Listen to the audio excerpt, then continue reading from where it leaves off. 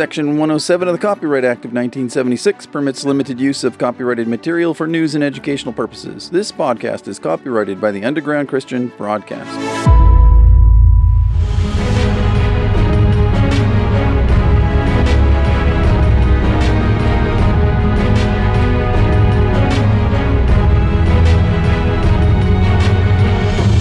Welcome to episode 47 of the Underground Christian Podcast, where the Bible and the 21st century collide head-on in a spectacular display of shock and awe. Last episode, we heard about some mechanisms of action for the bioweapon masquerading as a vaccine, a multi-component weapon system that works in many different ways, something we shouldn't lose sight of.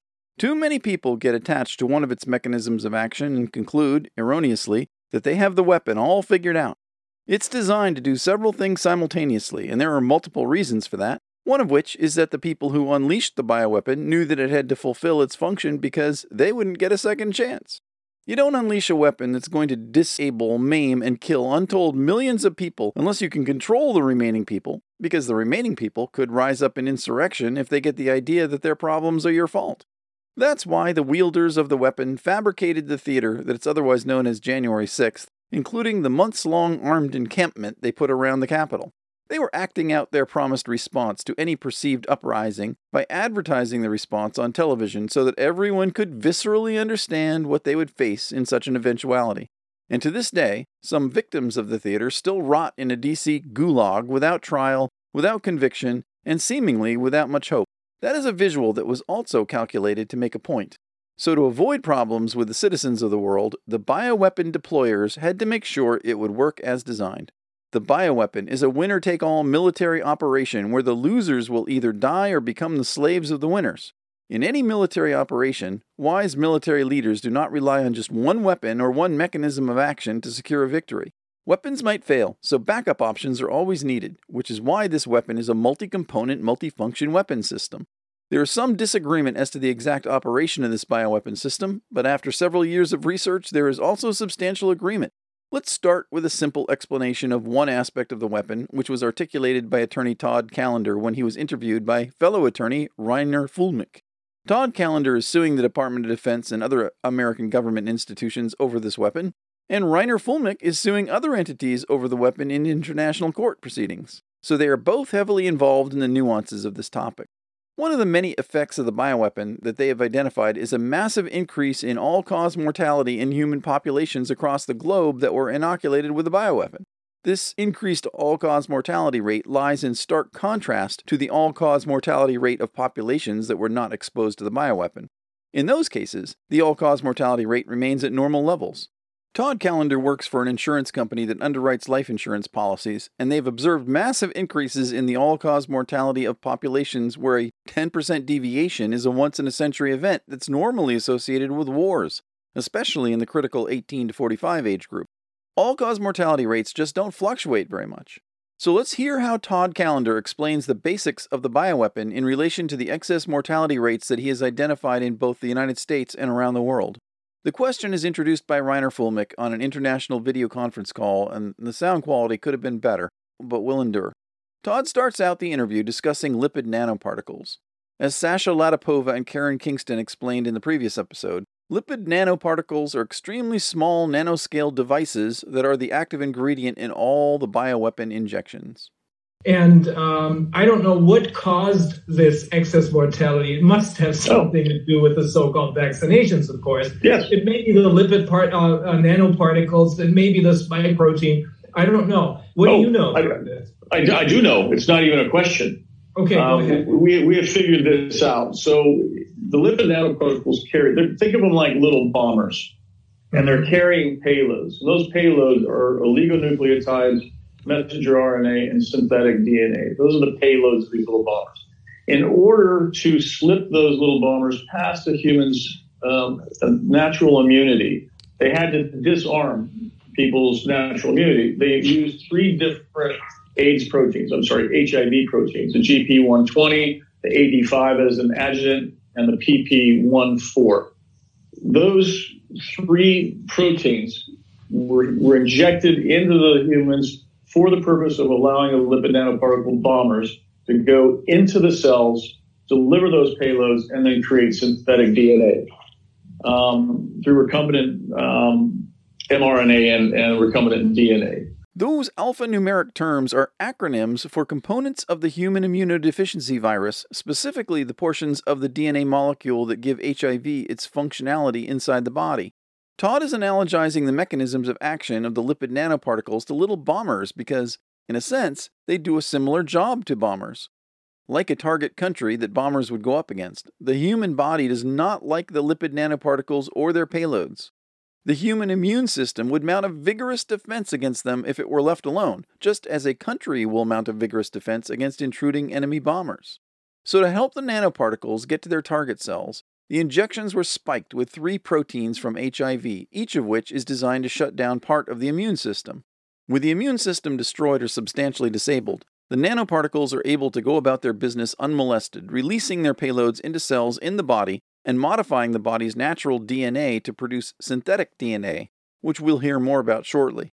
Or to put it another way, to get the lipid nanoparticles to permanently alter the cells of the body, the immune system had to first be compromised. So we know all of that. We also know what the pathogens are that were delivered, at least in some of the shots, because it's in their patents.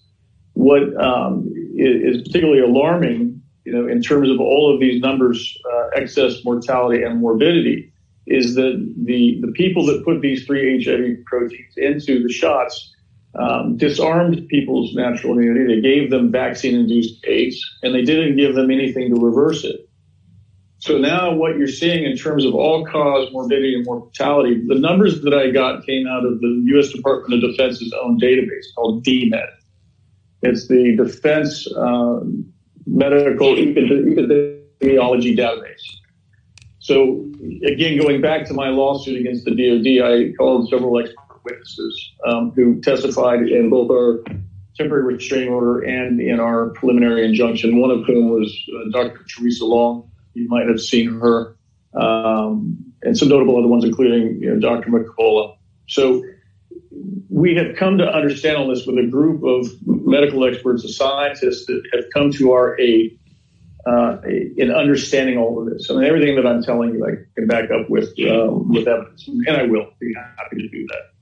What is almost more concerning, let me get back to that. So when you see a 1,100% increase in all-cause morbidity and mortality, that means something systemic has caused this problem. So you would see a natural, actually an abnormal increase in all-cause cancer, heart issues, inflammation issues, blood clotting, and I can actually send you what that looks like on a per malady basis. But when you see all of them arising to hundreds of percentiles in a class of people who are physically fit from 1845, these are all military people, there is only one cause for that, and that is the destruction of their immune system.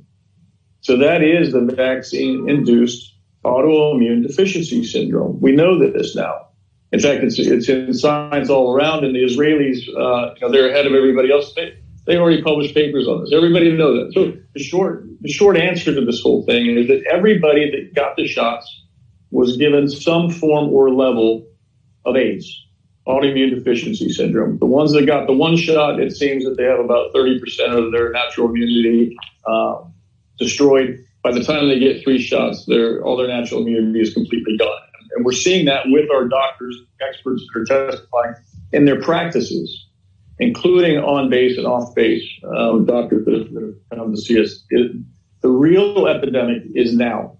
I happen to be in the morbidity business.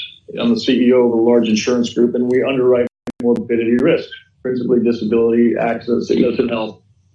Based on what it is we are seeing, the rates right now, excess mortality at 84%, excess every kind of disease at 1,100%.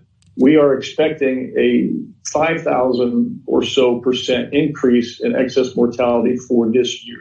As I said, a 10% deviation is a once-in-a-century catastrophic event from an insurance actuary perspective. A 5,000% deviation is a worldwide calamity that is unprecedented in human history. Worse, the rate of deviation is increasing each year, which is what we would expect if there were an acquired breakdown of natural immunity, a condition which is widely known as AIDS. So the shot has created some serious consequences for those who elected to take it, and the more doses a person takes, the worse and more frequent are the effects that are realized by that group of victims. AIDS is a time-delayed disease that will not fully manifest in younger, otherwise healthy people for several years after taking the shot. It's a progressive disorder that does not affect everyone the same way or at the same rate. It's important to note that patients don't die of AIDS.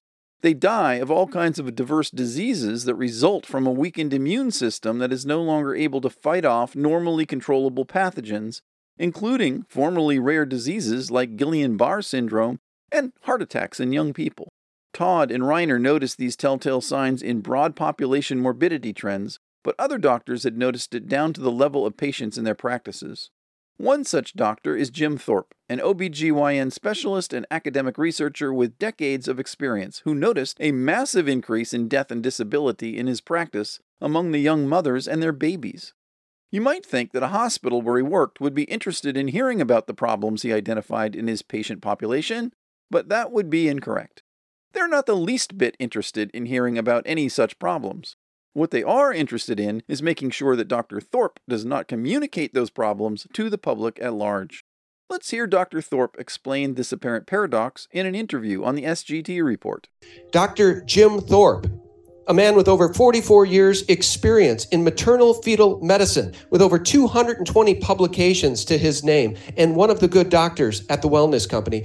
Dr. Jim Thorp was just fired by SSM Health, St. Mary's Hospital, after telling the truth about COVID-19 quote-unquote vaccines, they're really bioweapons, friends, and their impact on pregnant women. Guess what? I have him here right now, Dr. Jim Thorp, a truth teller and a man who is standing for humanity as opposed to those who stand against it. Welcome to the show. So this is no run-of-the-mill 9-to-5 medical doctor dutifully putting in hours so he can spend his leisure time floating around in a boat somewhere in the Caribbean. He is a very credentialed research investigator who has been paying close attention to a population of people that you and I only know in a very limited and tangential way. In fact, Dr. Thorp was so disturbed by the post-COVID condition of his patients and the complete lack of interest by the hospital administration that he's labeled their cooperation with the federal health authorities the Covenant of Death. It's a very appropriate comparison. Isaiah 28 verses 15 and 18 to 19 refers to a future end-time prophecy during the return of Jesus Christ to the earth. It reads, "You have said, we have made a covenant with death, and with Sheol we are in agreement. When the overflowing scourge passes through, it will not come to us, for we have made lies our refuge, and under falsehood we have hidden ourselves. Therefore your covenant with death will be annulled, and your agreement with Sheol will not stand. When the overflowing scourge passes through, then you will be trampled down by it. As often as it goes out, it will take you. For morning by morning it will pass over, and by day and by night. It will be a terror just to understand the report." These people who rule the world in the end times will make a covenant with the satanic angels Death and Hades, which here is called Sheol, whose job it is to separate human souls from their bodies and imprison them in the place of holding until the judgment. Whoever these people are this prophecy refers to, they will create some kind of scourge that will pass through the population. Maybe it will be a social chaos scourge, or an army of destruction scourge, or a pathogenic scourge that creates a pandemic of terror. Something is going to afflict the population, but whatever it is that afflicts is not intended to afflict those who will create it, because they think they're protected by their own lies and falsehoods. Maybe it will be a bioweapon masquerading as a vaccine, and it won't affect them because they have no intention of taking it, or they have an antidote to it. They might pretend to get inoculated, but it will just be an act, a kind of theater to fool the masses. Or maybe it will be something completely different, a terror from a completely different direction, like AI.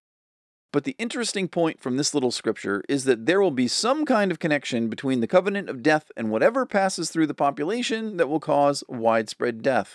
But God will turn the tables on these people who keep the covenant of death, and he will unleash whatever plague they create onto themselves to cause them great fear and terror. They are going to lose control of this weapon in a way that will threaten their own health and lives. So Dr. Thorp uses that biblical reference to describe the relationship of those who know the damage that the bioweapon is causing to those who unleashed it. It is those people who want to get rid of Dr. Thorp. And let's hear about that. even though I was the number one money producer for the department, they took a huge hit.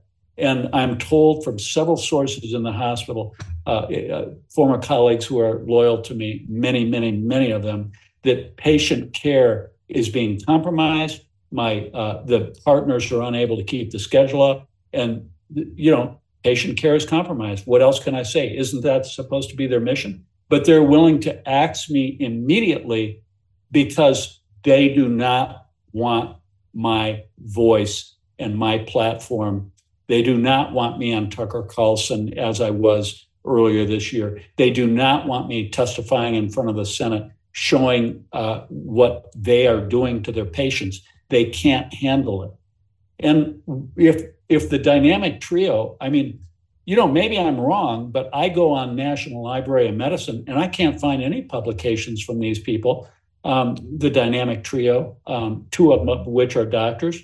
Now maybe it's on their CV, but I would invite you to call them up and to ask them. I'm not going to mention their names because they are my friends, but I would invite you and your audience to give them a call and to get their CV and see how really academic, this is supposed to be an academic institution, but the way they've treated me, they've never taken me in and said, hey, Dr. Thorp, this stuff you're publishing is really concerning. How about if you give a grand rounds and how about you present the data? No, I gave them all these studies and many of them, and I was silenced and essentially told to shut up.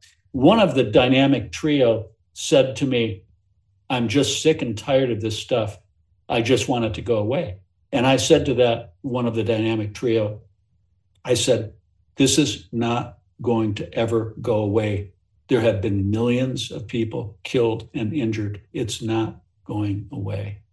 No, this little problem the government has created is not going to go away because it is a weapon that is designed to do several somethings all at the same time, and in the process of doing those several somethings, it generates a lot of casualties, as deployed weapons tend to do. People who facilitate psychopathic activities should not hope the predictable consequences of their facilitations just cease to exist. That is living in the world of delusion. The best thing to do would be to acknowledge what has happened so that we can control the consequences of the action and address the cause. But that is not what these people did.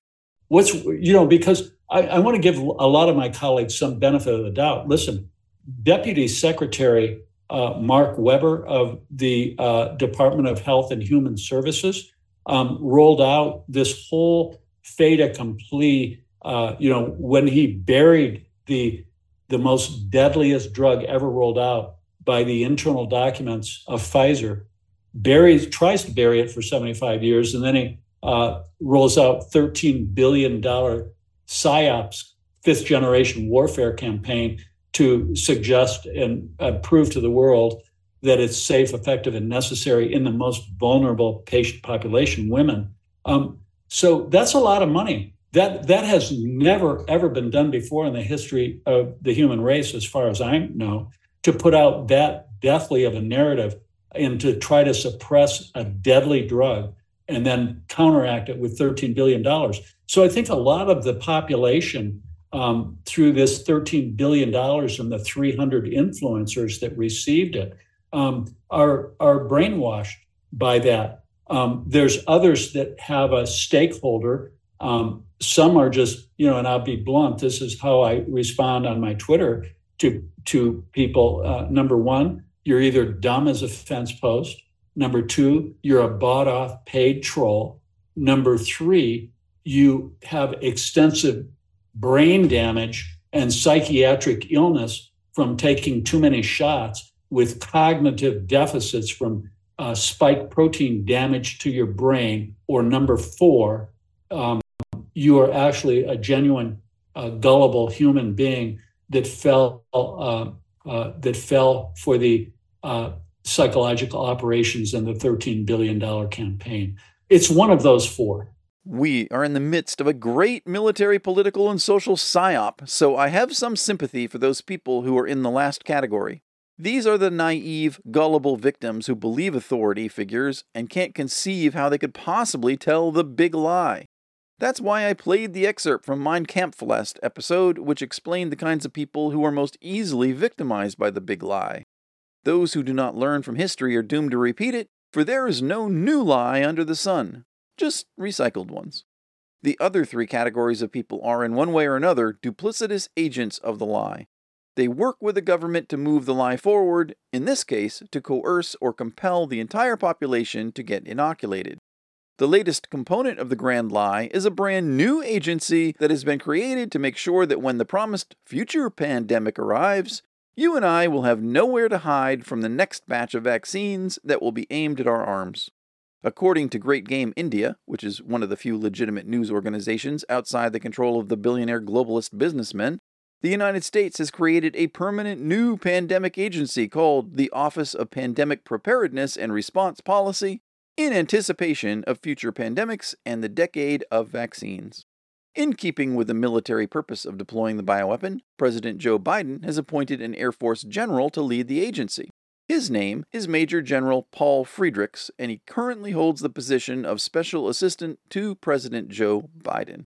He also serves as the Senior Director for Global Health Security and Biodefense at the White House National Security Council. I mean, why wouldn't a new pandemic health agency be headed by a military flag officer? This agency is nothing but a puppet branch of the DoD, a thinly disguised cover office to better compel the distribution of the bioweapon, and an office that should have no reason to exist. Think about that for a moment. True pandemics are extremely rare, occurring only every few hundred years, and supposedly we just had one. If we did, there should be no real risk of having another one in our lifetimes. Yet, we are assured that another pandemic is right around the corner, so close that we need a permanent government agency to keep us safe and secure. Planned pandemics, otherwise known as plandemics, are very consistent with the tyrannical medical practices of the United Nations and the United States that have been implemented for decades to control human populations. Way back in 1974, Henry Kissinger wrote the National Security Study Memorandum 200 titled Implications of Worldwide Population Growth for U.S. Security and Overseas Interests, aka the Kissinger Report. It was declassified on July 3, 1989, per Executive Order 12356.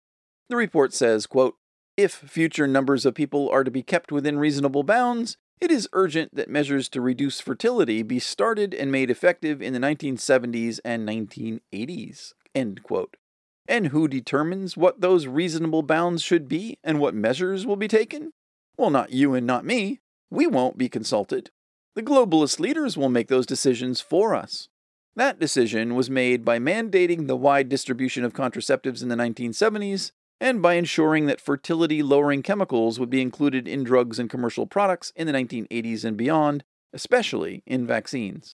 50 years ago, the government had a great interest in controlling the world's population, which is another way of saying that it had a great interest in eliminating future members of that population, and that interest has not changed a bit. Dr. Robert Malone, who has worked extensively in the field of genetic modification, published an article on July 25, 2023, titled Population Control and Official U.S. Government Policy. Here are the receipts. It is not a conspiracy theory. This is a long and comprehensive article if you're interested in reading it. The bottom line is that the U.S. government and the United Nations have had long-standing policies to reduce the worldwide population to some predetermined level.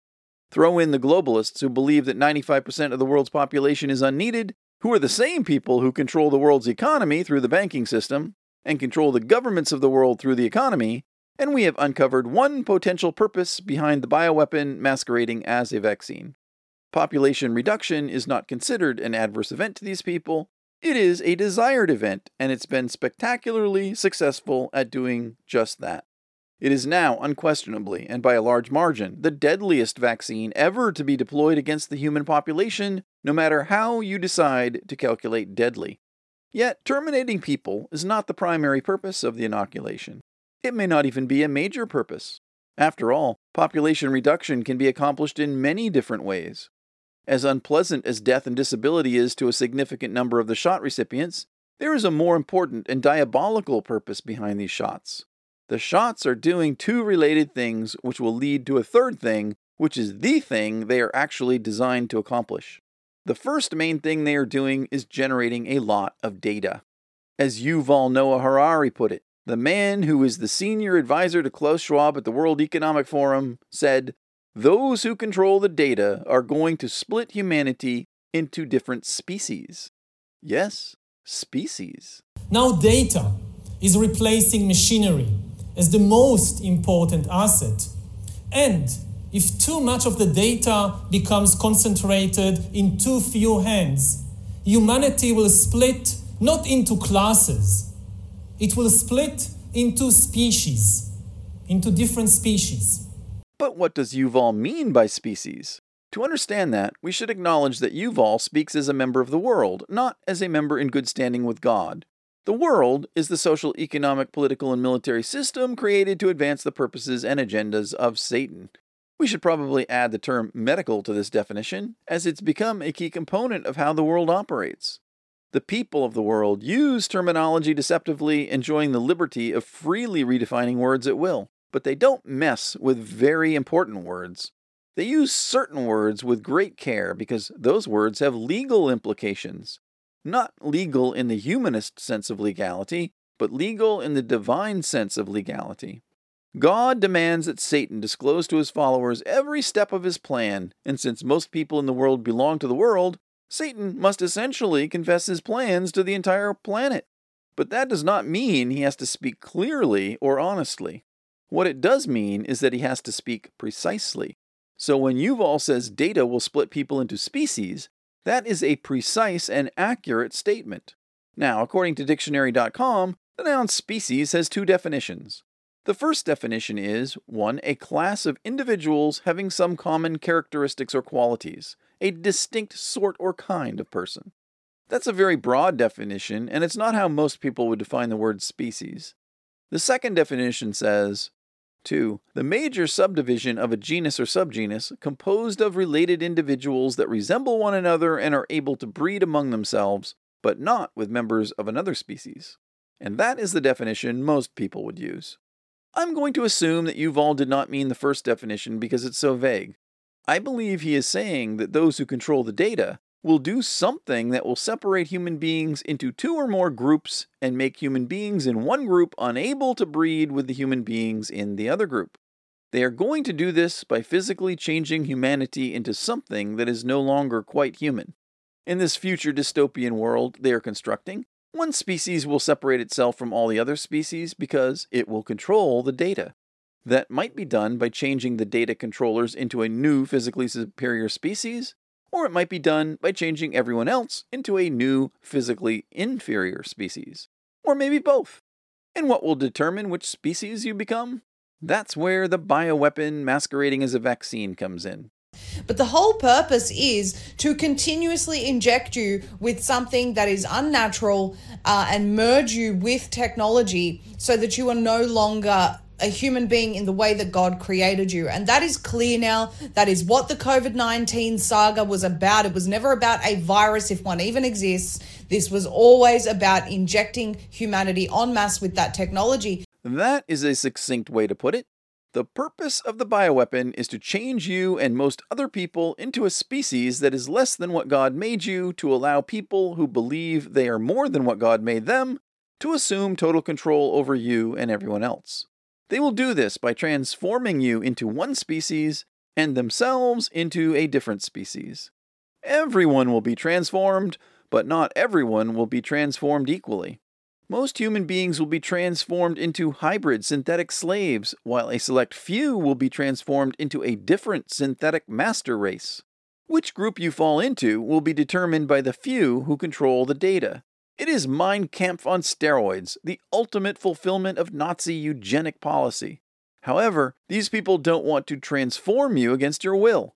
They want you to willingly participate in your own transhuman transformation. And that's because a person who is made in the image of God cannot have the image unmade against his or her will because God's own sovereign authority prevents it.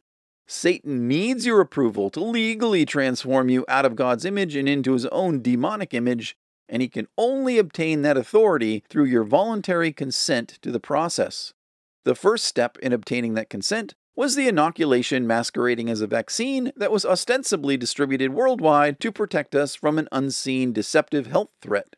As it says in Revelation 6:1, I looked, and behold, a white horse. He who sat on it had a bow, and a crown was given to him, and he went out conquering and to conquer. The white horse in this prophecy symbolizes power, specifically military power. The figure on the horse symbolizes a savior figure who is riding on the back of a military power. Or to put it another way, a savior figure who is backed and empowered by the military. This figure is an apparent good guy from the government who comes to help save us in a time of trouble. But while pretending to help us, he is actually doing the opposite because he also wields a bow, which is a weapon that's used at a distance to shoot something into another person's body. And a crown of victory was given to him, not a crown of political conquest, but a crown of victory. Matthew 24 provides some insight into this event. Verse 3-5 states, Now, as he, Jesus, sat on the Mount of Olives, the disciples came to him privately, saying, Tell us, when will these things be? And what will be the sign of your coming and the end of the age? And Jesus answered and said to them, Take heed that no one deceives you, for many will come in my name, saying, I am the Christ, and will deceive many. That word Christ means Messiah, anointed, Savior. It is the same symbol as the Savior figure on the horse because Jesus is referring to the same event. But Jesus adds the additional insight here that there will be many people who say they hold the key to peace and safety in this future time of trouble. These are the people who tell us things like they have the answer to a microbe that threatens our lives, supposedly, and it's found in a shot that penetrates into our bodies, and all we have to do to be safe is take it, and then take another, and another, and another. There were lots of savior figures pushing the shot.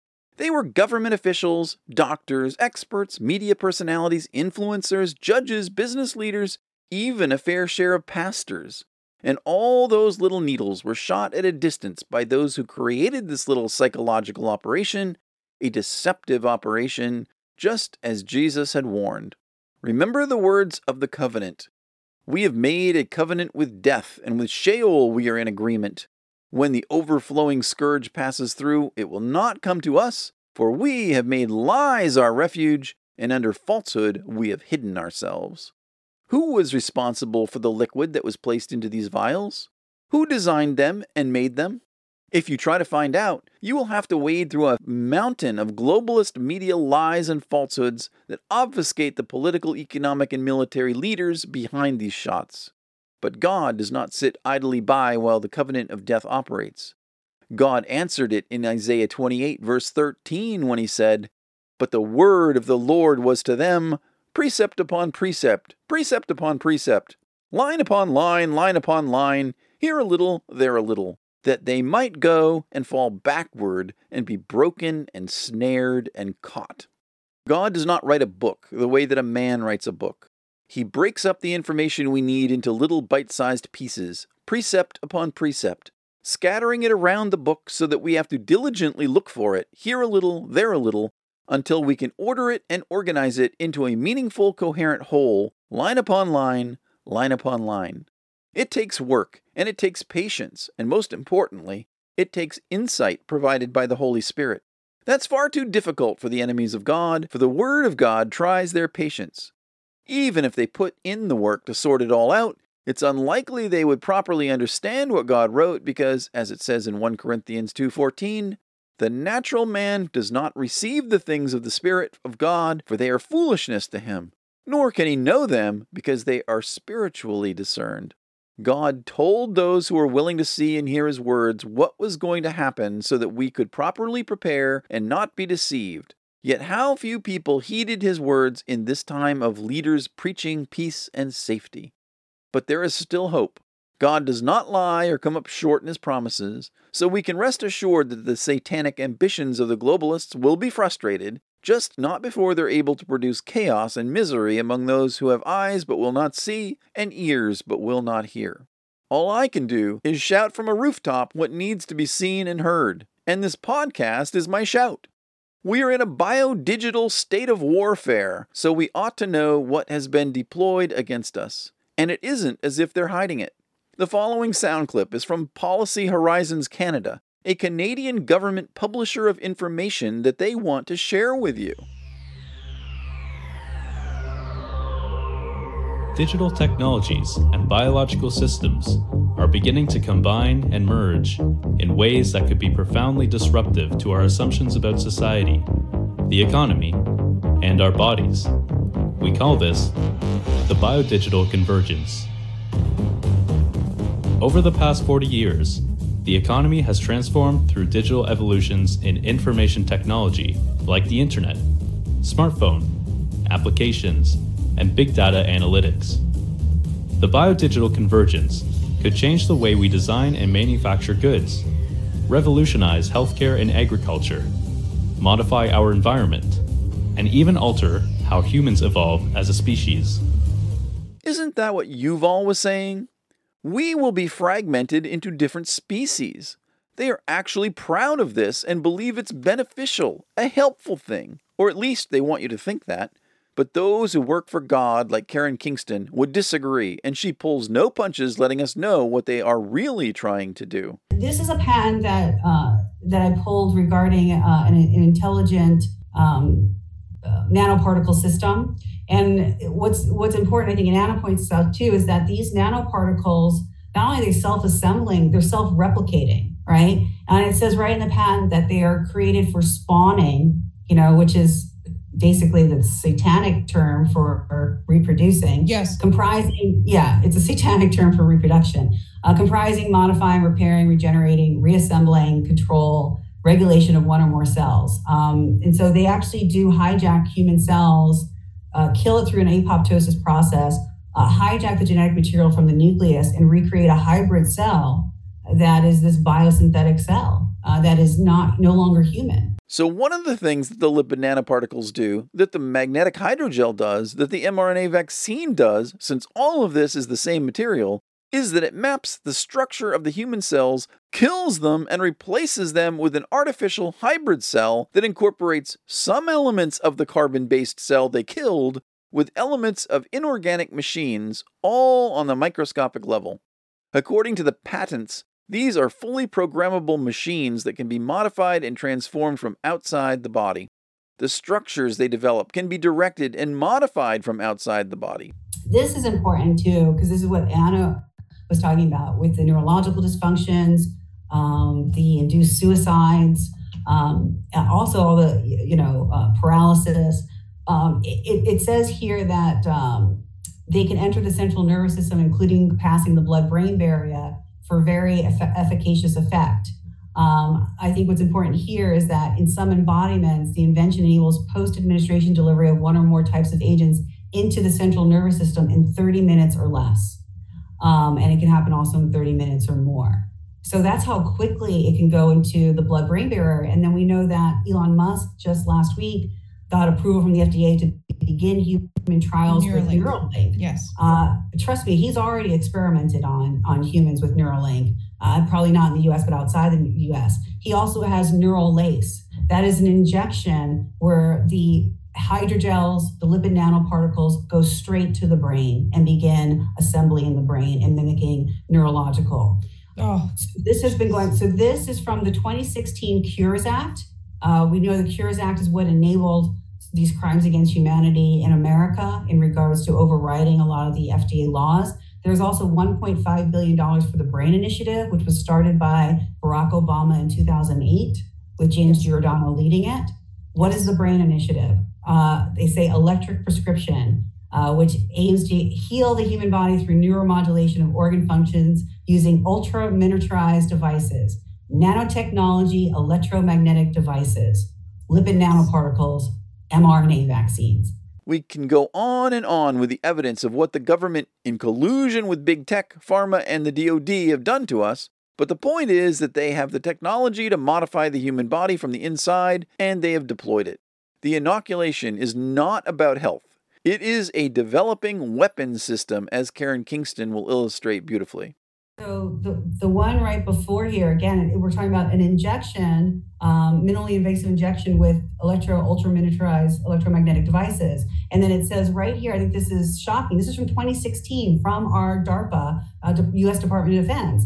It says the neural engineering system design is an implantable neural interface able to provide unprecedented signal resolution and data transfer bandwidth between the brain and the digital world.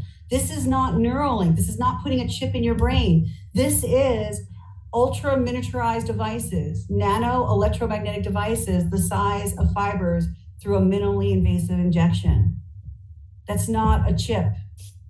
So they've had that since 2016. And then I think what's important, did you want to say something, Anna? You look like you're, Maria? I think, no, that's absolutely right. And you have to look at it from a military perspective, because they have really developed nanotechnology since the 1970s. And they're so way ahead of the hydrogel has been described in the early 2000s, and they know how to use it and how to, manipulate it. So to a lot of people, these are new concepts, but these people have decades ahead of us while we're arguing whether or not there is hydrogel or not. There is.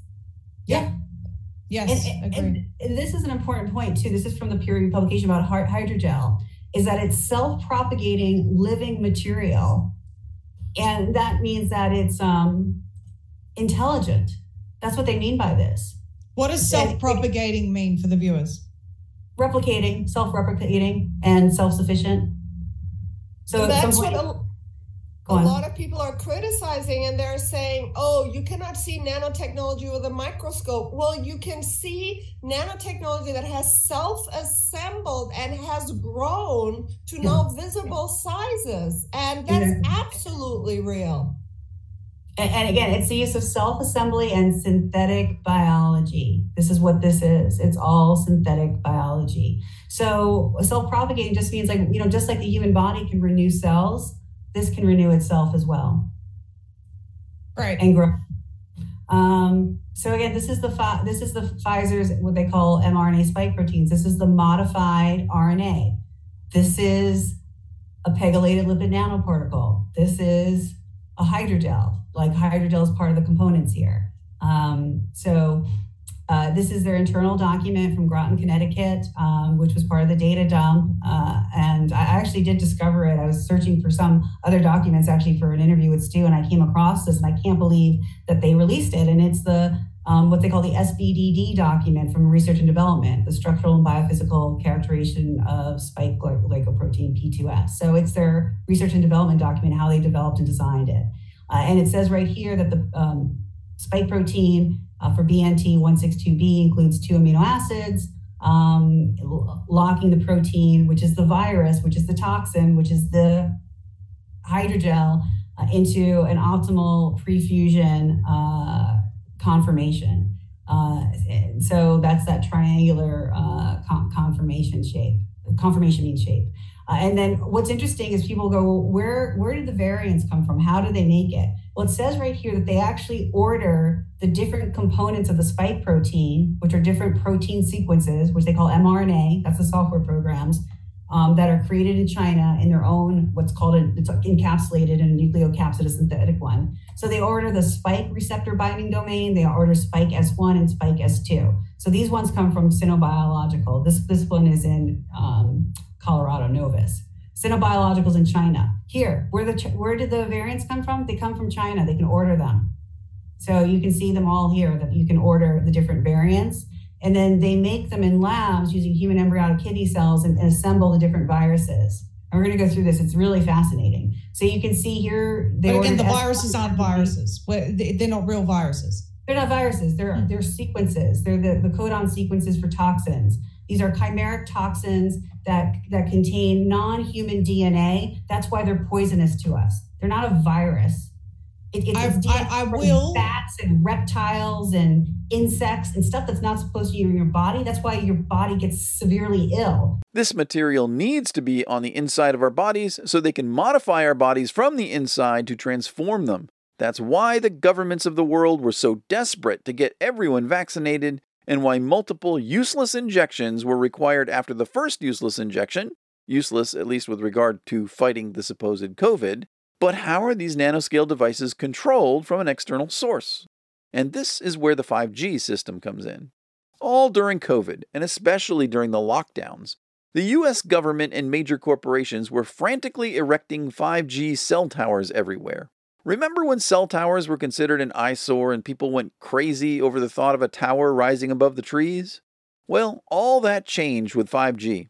All the tower resistance vanished overnight after FCC Chairman Tom Wheeler announced that the United States was going to plow forward with 5G without waiting for the safety data because if something can be connected, it will be connected in a 5G world.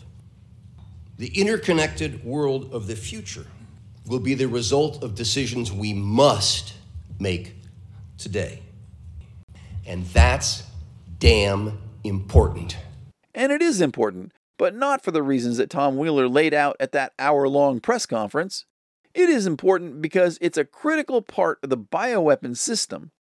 One of the functions of the little nanomachines that permeate every cell of our bodies is to monitor the activity of those cells, and especially the neurological cells, our brains.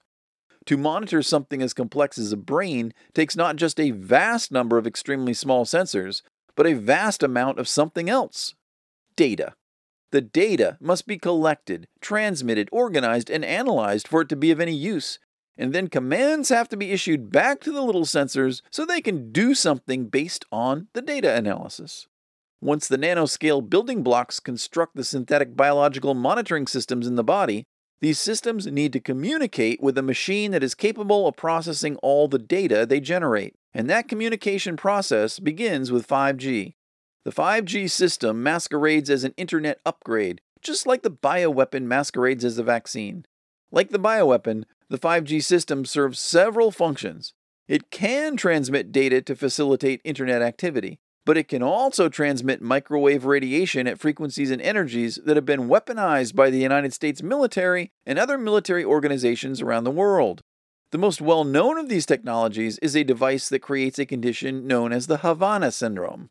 The Havana syndrome produces debilitating neurological effects in people ranging from severe vertigo to physical illness, hallucinations, and debilitations. Other weapons made in this frequency range include area denial devices that produce a sensation that is so uncomfortable and unpleasant that people instinctively run to get away from it, as well as devices that can disorient and make people violently ill. No doubt there are many other weapons in the 5G range, but these are the ones that have been publicly released and demonstrated. There is no difference between a 5G device for communications and a 5G device for military applications, except the amount of power that is needed. All 5G devices utilize a phased array antenna, which enables the 5G signal to be focused in a desired direction. Different generated frequencies produce different effects. So the only difference between the 5G towers and the mobile military weapons are the lack of mobility for the towers, but their vastly greater amounts of power. Since they are now everywhere and they are enormously powerful, these towers are capable of being utilized as weapons by those who control them whenever and wherever the powers of control want. But today's weapons are not all about destruction. Today's weapons are more interested in control and manipulation. And that's where 5G, 6G, and 7G really shine. Hope and Tivon Rivers are two American scientists who have extensively studied these systems. They were recently interviewed by Maria Z and are frequent guests on the SGT report. While not experts in this technology, they've done the hard work of pulling together the technical information on how these technologies operate from professional papers, presentations, and patents, and they have put it together in a way that explains nicely how they operate to those of us who are not engineers. The interview is much too comprehensive and long to replay in its entirety on this podcast, but you can hear it on Z Media, Z with 3 E's. On this podcast, we will be introduced to what these technologies are and how they operate as part of the integrated biotechnological warfare plan that's consuming the world. You're going to hear a lot about the Internet of Things, the Internet of Bodies, the Internet of this and the Internet of that, because, as you've all said, the future is all about the data. And the data cannot be accessed, transmitted, and analyzed without the Internet of Everything. So hold on, because this goes quickly. So the Internet of Things and Bodies is run on 6G and 7G terahertz frequencies. And what you see on the left, Maria, is a picture of a slice of the electromagnetic spectrum, where on the left you have lower frequencies from the megahertz into the gigahertz, which is your microwave oven and your cell phone and 4G technologies in those bands. And then you move up to the right and you go up to the higher frequencies into the terahertz regions. And between the gigahertz and terahertz realm is where you're going to have these 6G and 7G technologies. So the lower frequencies between 700 megahertz to 2.6 gigahertz is what they're calling the 3G, 4G. The equipment that operates on these frequencies are things like your radio, your cell phones, your Wi-Fi, and GPS satellites.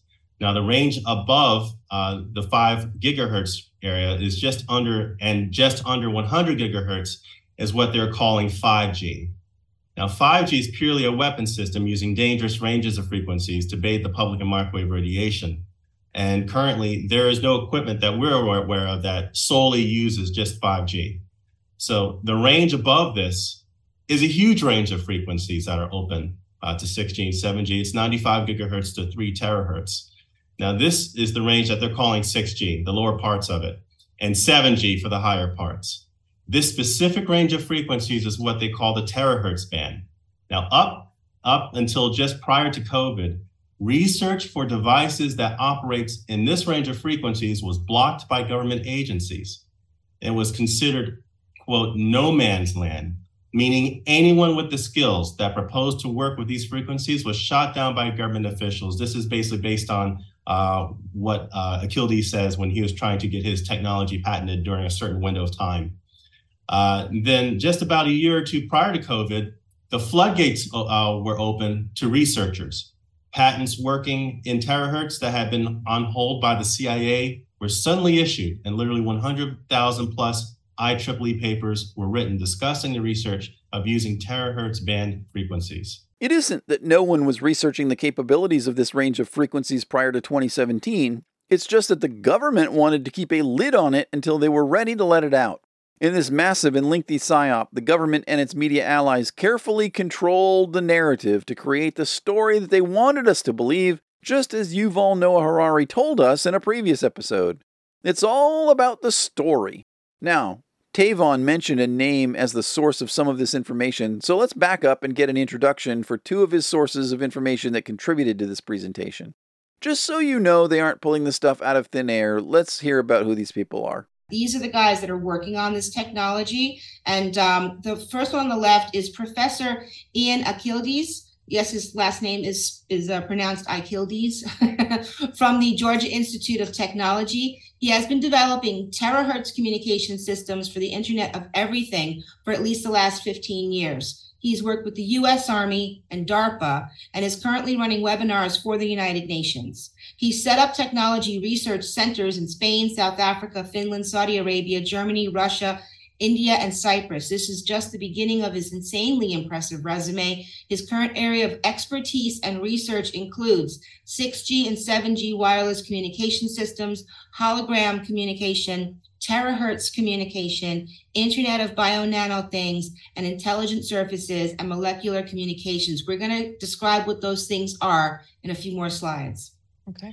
And then you have a professor who's also his colleague to Ian Akyildiz as Joseph Miguel Jornet, and he is a professor in the Department of Electrical and Computer Engineering and a director of the Ultra Broadband Nano Networking Laboratory, and is a member of the Institute for the Wireless Internet of Things and the Smart Center at Northeastern University.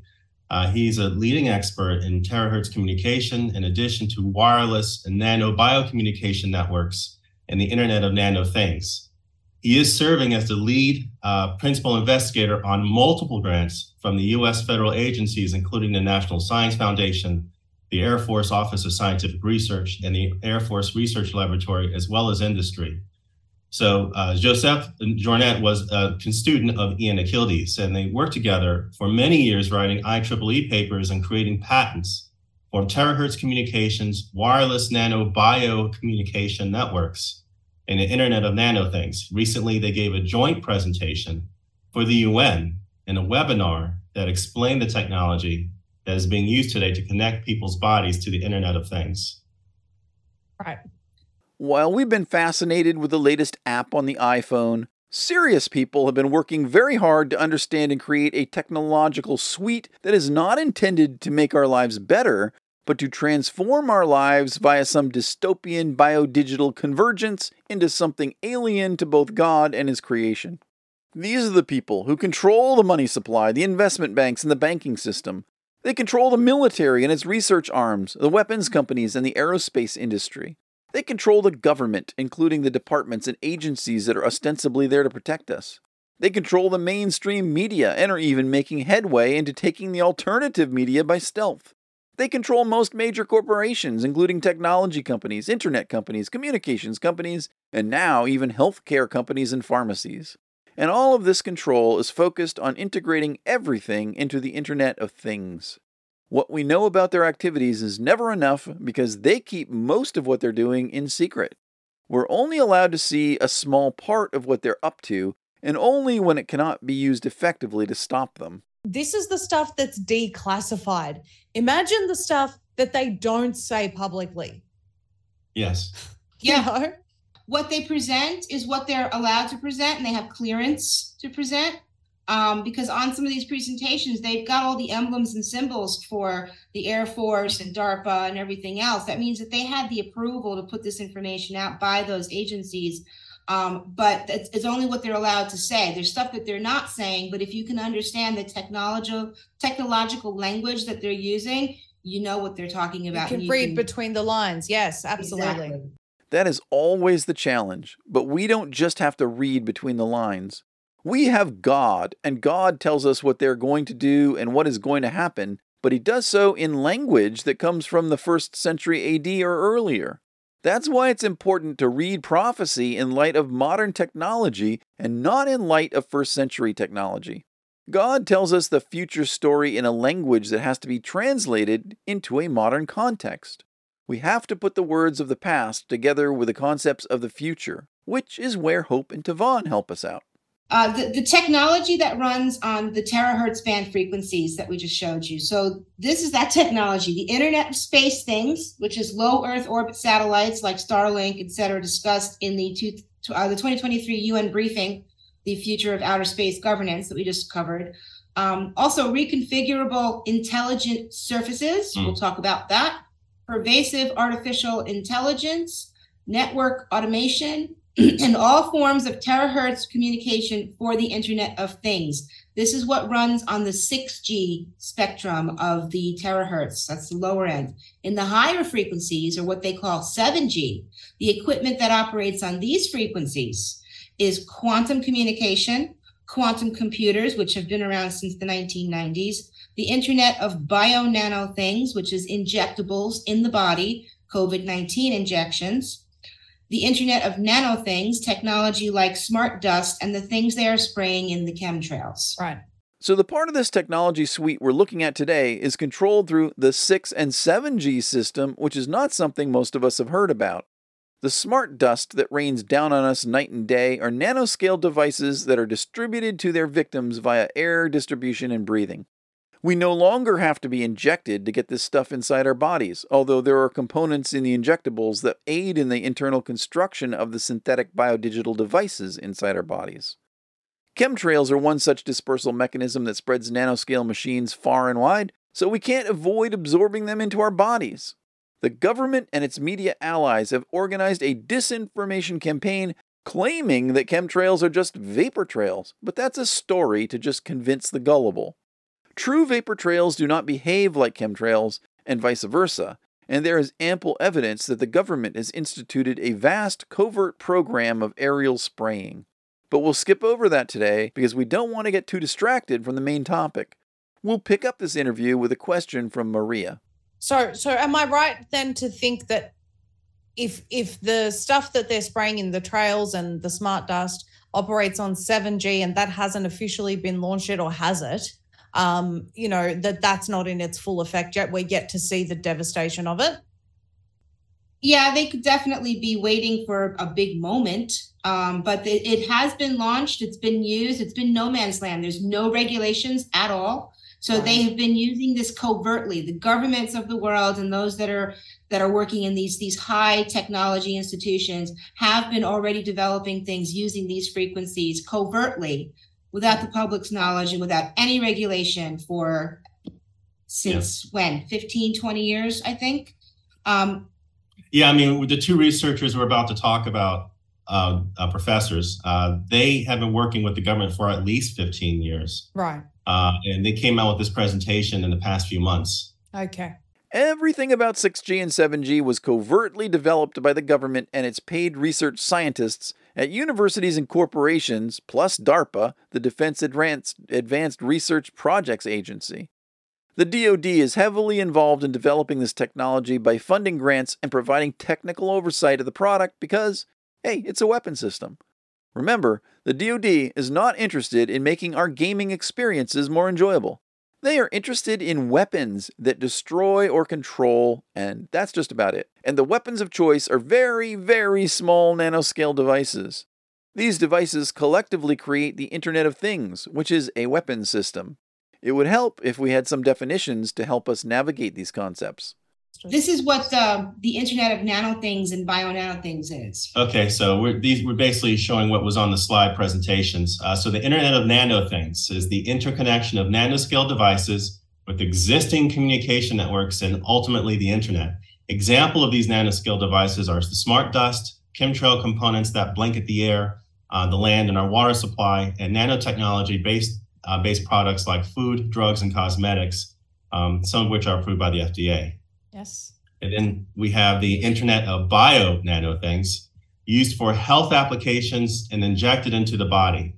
It's synthetic biology and nanotechnology that allows the engineering of biological embedded computing devices. This network allows for sensing data in the human body and creating within the body and interface internet.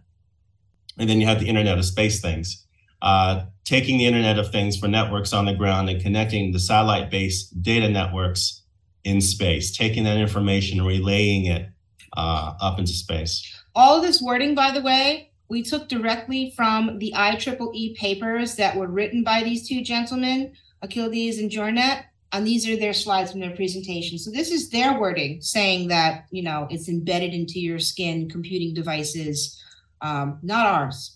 Do you still think the inoculations were all about protecting us from a mystery virus? That was just a carefully crafted cover story, a hoax, which it turns out was confirmed by none other than Dr. Akyildiz himself. And he slipped up and he let the cat out of the bag in that presentation. And basically confirmation of the patents that Karen Kingston has dug up. Absolutely. And we bring her work into this as well because it connects it all to this technology. This is the actual audio from Dr. Akyildiz. Bio-nanoscale machines, but these are for the, injecting into the body and always monitoring the health problems. And that is also really going really well, like with these COVID vaccines, it's going that direction. These mRNAs are nothing than small-scale, nanoscale machines, right? They are programmed and they're injected. Did you catch it? He said the COVID vaccines are nothing but small-scale machines that are programmed and injected. Did they tell you or your family member that you were going to be injected with small-scale machines when you went to get your inoculation? And what are they programming these machines to do? Are they instructing them to fight a virus that does not exist, since the so-called virus just seems to be another variety of the same toxic nanoscale machines? It should strain the boundaries of any sensible person's credibility to believe the cover story. It should, but it doesn't, because of Adolf Hitler, the big lie. Let's hear one more clip from the Hope and Tavon interview and see what these nanomachines are designed to do with 5, 6, and 7G. Professor Akyildiz talks about a way that basically these small chips that may be inside your body, for example, are able to take signals from the outside and turn it into another kind of energy so that that signal goes across the surface of the chip for communication. That's basically what we're looking at here. His invention. This is his invention. This is the patent. This is where he actually goes into the story, how this is actually the technology patent where he tried to file years before. I believe that's the one. This is the one. Yes, the CIA blocked it. Where the CIA blocked it since 2010. He applied for it in 2010, and the CIA held it and would not issue the patent until 2017. Wow. So these nanoscale devices have been in development for a very long time. They show that. And on the right, you have the separate presentation by his colleague, where he's talking about how you'd have the joint of nano biocommunication and sensing, where in this image, what you see here is the actual chip is inside the tissue of the wrist. And then you'd wear this armband that would pick up the like one form of frequency from this chip and relay it to a device, which would be the phone. And then from the phone, it would go into the cloud. Okay. And again, this deals with technology they call plasmonics. That's the technology. The plasmonic nano biochip has been planted inside the body. Underneath the tissue layers of skin, the chip is engineered to find specific biological markers in your blood so that you can beam radar at the chip in order to read what's going on in the blood. And this is real time. And the data is about what's going on in your body and read from these chips, then transmitted to your phone or to the internet in a cloud-based database. So the nanobots are spyware for the body that double as surreptitious transmitters to the cloud. And the wristband thing is so unnecessary. Maybe it was needed in 2010, but it's not needed today. It makes a good visual, though, because people erroneously believe they can just take off their little wristband and stop the communications. But a wristband is not needed when the whole world is being filled with smart devices that have phased array antenna, from the cell tower to your toaster oven. These are the words that they use to deceive the public. We're trying to clear up that confusion by telling you what they really mean. Okay, so we have the mRNA is software. So what mRNA really is a software program. The mRNA are the instructions or computer codes that program the lipid nanoparticles. The mRNA injections do not contain a biological virus or portion of a biological virus. There's truly nothing about Pfizer's mRNA technology that meets the FDA's definition of a vaccine. And we have sequences are computer-generated programming. When Pfizer refers to mRNA, they're referring to the computer-generated genetic sequences that can be programmed, that can program a human cell to produce viruses, spike proteins, cancers, or nearly anything. Per Pfizer's FDA approval application, they used a computer-generated Wuhan code in the COVID vaccines. All sequences are ordered from a company called Sinobiological, which is headquartered in Beijing, China. And Sinobiological manufactures and sells over 280 plus SARS-CoV-2 mRNA variants. So then we have spike proteins, our lipid nanoparticle technology bioweapons. What they call spike proteins are actually the result of lipid nanoparticle technology destroying your cells. When you take a magnetic hydrogel, you infect a biological cell, you can see that the cell is covered with all of these little spikes. This is what they're calling the spike protein. You're not infected with the virus, you're infected with a nanolipid particle technology that then reprograms that cell to give off these biosynthetic toxins in your body. I'm going to back up what you said here. When I interviewed Lisa McGee and Todd Callender, Lisa found through her research of all of these patents that and looking at what's in the injections, that potentially in real time any symptoms could be programmed into the body. Again, that term real time, to the body could present with any symptoms. So potentially, what people have theorized is the next pandemic won't be fake in the sense that you're going to see people potentially bleeding from the mouth, nose, hemorrhagic fever types. It'll be something that actually scares people, but it will actually be something that's being programmed at that time. Furthermore, the possible theory now, according to Karen Kingston and Dr. Mahiter, is that potentially even AI is going to be programming that. So it's no longer even, evil humans at the helm. It's the evil humans that created AI doing it. Yeah. You'd imagine it'd have to be an automated system to deal with billions of people at the same time. There's no army that would be able to monitor everyone 24/7 unless it's an automated AI, evil AI that's been developed over decades. And that's what you need the quantum computers for in order to process that level of data. Yeah. Yes. These machines are building structures inside our bodies that can communicate with AI and human beings, either of which can program the machines to direct our body's own cells to generate toxins that will make us sick or kill us in the most gruesome of ways. As you've all said, modern power is all about the data. Do you see how controlling the data will enable these psychopaths to control the world? This is a sophisticated, multi-component, multi-purpose bioweapon system that is being constructed in real time right in front of our eyes, and behind them too.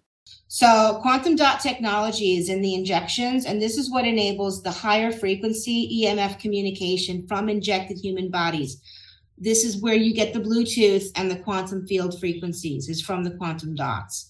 The patents describe that the hydrogel in the COVID injections is fused with quantum dot technology. A quantum dot is a semiconductor that creates an electromagnetic field and has electronic and optical properties. They are used in quantum computing for their quantum communication properties.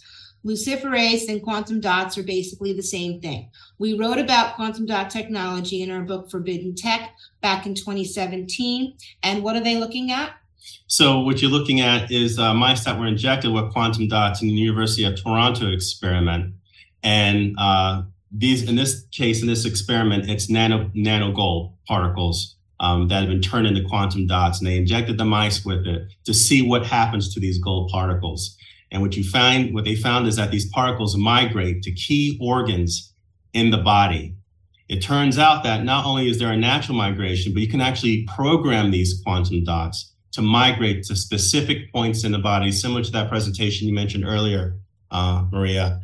So basically, what you're looking at, these mice were subjected to, you can't see them visibly, but if you put them under black light, you can actually see the glow from the quantum dots, which also raises the question, or probably answers the question, why people are seeing black lights installed in a lot of these cities. Mm-hmm.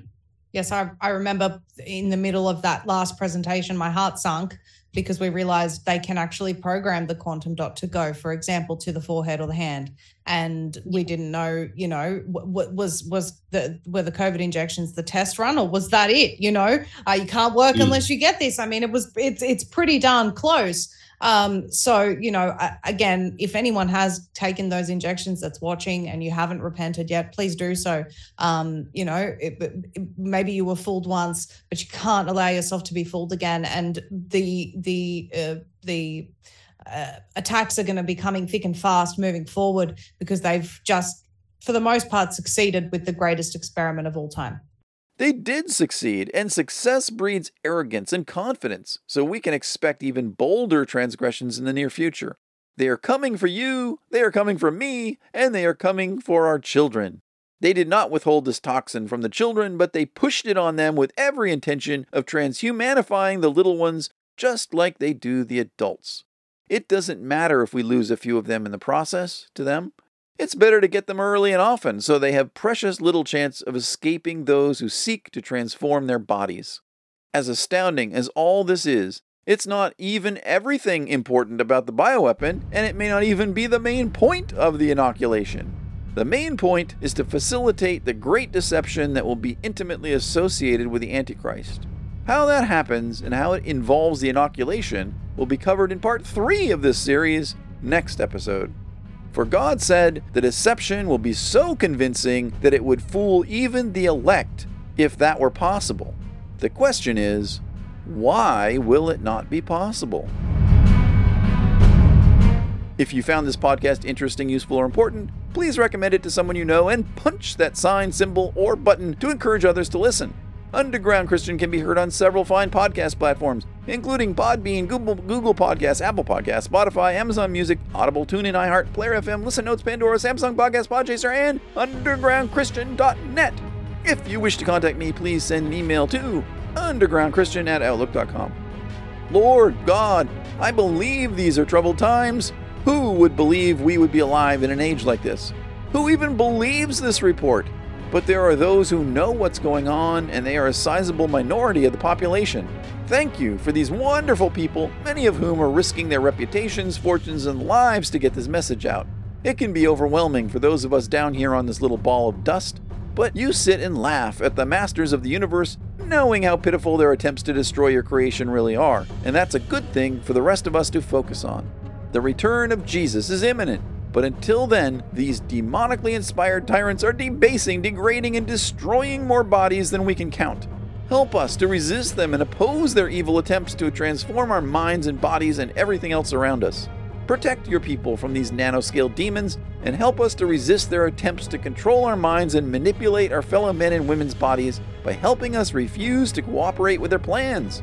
It might cost us a lot, but keep in our forebrain the concept that we have much more to lose with them than without them, and much more to gain without them than with them. Primarily Jesus.